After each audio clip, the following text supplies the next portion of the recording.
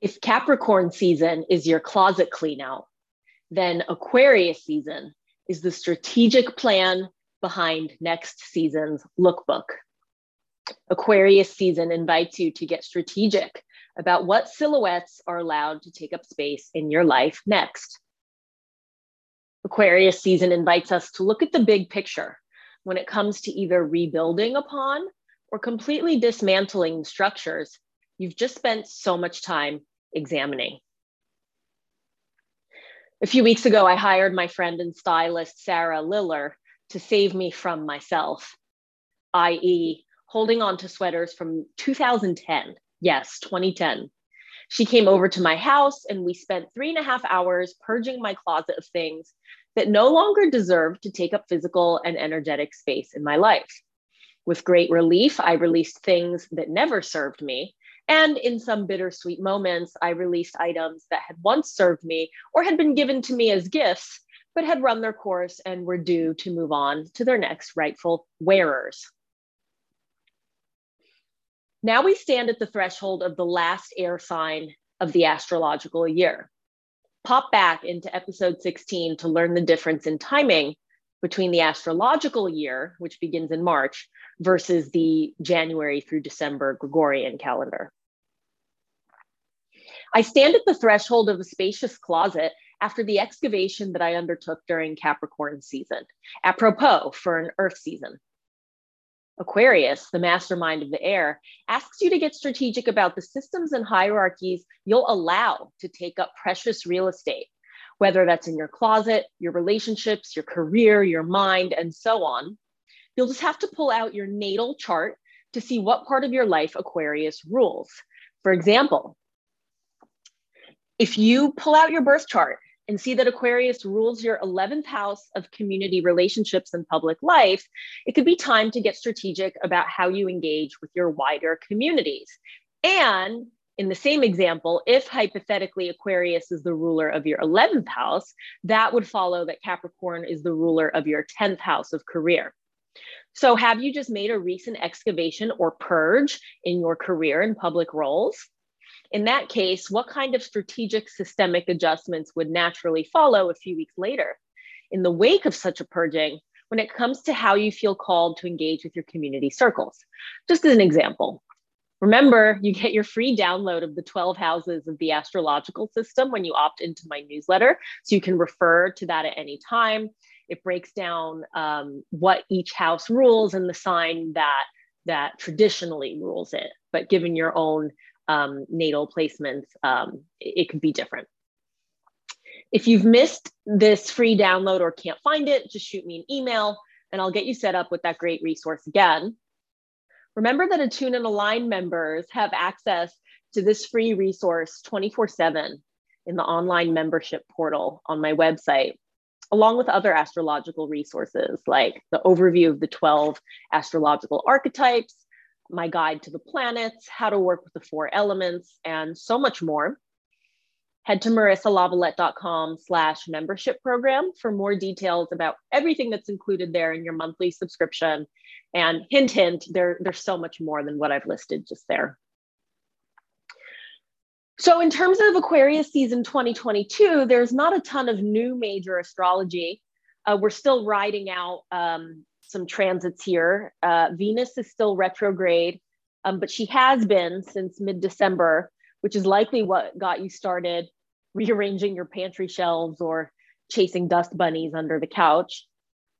Mercury is still retrograde. That started last week. And worth mentioning here is that on the 23rd, I think that's this Sunday, Mercury will make his inferior conjunction with the sun. That's called the Cazimi, which is just basically a fancy way of saying that this Sunday is a good day to keep your mind attuned and accessible to any insights regarding your communication habits and the ways in which you go about gathering your knowledge and disseminating your knowledge. If I've said it once, I've said it 1,000 times. A Mercury retrograde is not bad. It happens once a quarter, so we'd be in big trouble if it was something that we were really supposed to run and hide from. Remember that planetary retrogrades are an invitation to slow down, retrace your steps, and reflect on where you've been, the lessons learned in those places, in order to gain clarity about where you think you're going next. I would be remiss at this time of year to fail to mention traditional versus modern planetary rulers of signs. For example, traditionally, Saturn is the ruler of Aquarius. In my personal opinion, I feel like this contributes to that sensation of midwinter in the Northern Hemisphere feeling so damn long. I wonder if you can relate. What with having Saturn ruling over Capricorn and then Aquarius seasons consecutively. Of all the planets, Saturn is the quintessential womp womp, what with his rules, restrictions, regulations. Add on to that the fewer hours of daylight and colder temperatures, and January, February seems to stretch on into forever. I find this extremely appropriate, however, if we bear in mind that in January, February, the astrological year is coming to a close. So it's like this. It's like the mean teacher the day before break in the middle of the class party. There's cupcakes everywhere, smiles and laughter. The kids are so excited to watch movies and listen to music and play games. And then the teacher says, okay, class, grab your journals and let's reflect on everything we've learned. And the whole class groans because why did she have to go and do that? But she did. That's Saturn during Capricorn and Aquarius, before finally turning us loose into Pisces season where things get dreamy, watery, wacky, wonky. At that point, the kids will finally get to go to the water park to let loose before we kick off the new year, astrologically speaking, which is the third week of March, and we'll start life's cycles all over again with that primordial fire. In the quote unquote modern astrological perspective, so I was just talking traditional with Saturn as the ruler of Aquarius. In the modern astrological perspective, many students and practitioners of astrology will cite Uranus as the ruler of Aquarius.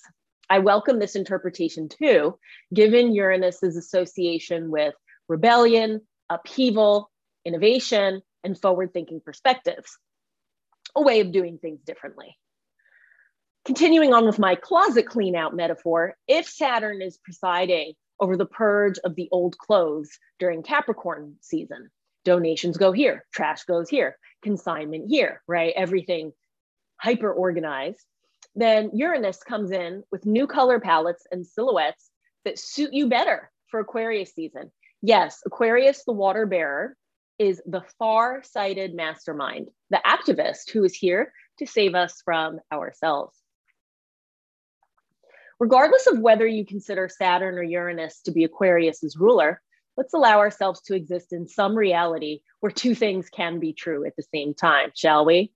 Let's summarize this entire conversation then to ask yourself, how will I leverage the intellectually generative qualities of this Aquarius air sign season to strategically and mindfully build systems for a more equitable, near future for the collective based on our learnings from our deep excavation of the shortcomings of our foundations?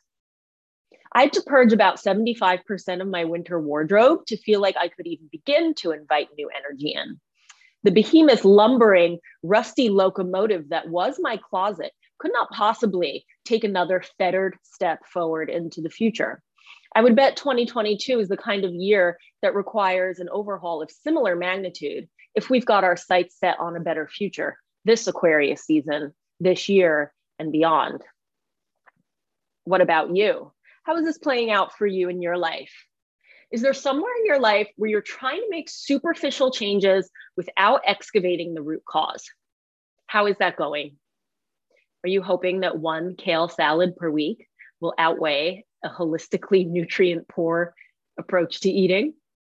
Or do you hope that hiring one person of color suddenly means that your organization is not racist?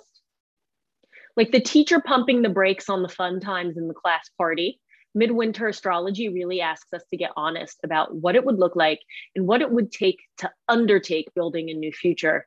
It starts by examining the old energy and saying those goodbyes to the sweaters that just don't pull their weight anymore, the shoes that don't hold their merit, the turtleneck that proved over and over again that it never worked, and no amount of insisting on having it your way is ever going to make it so. Have you ever tried building something new on an old, worn out, and decrepit foundation? How did that go? I always want to hear from you. How are you? What energetic toolkits, such as astrology, yoga, Ayurveda, chakras, what have you, you pick, are helping you to create a framework against which you can measure and contextualize your personal growth and learnings over time? It doesn't matter which one you choose.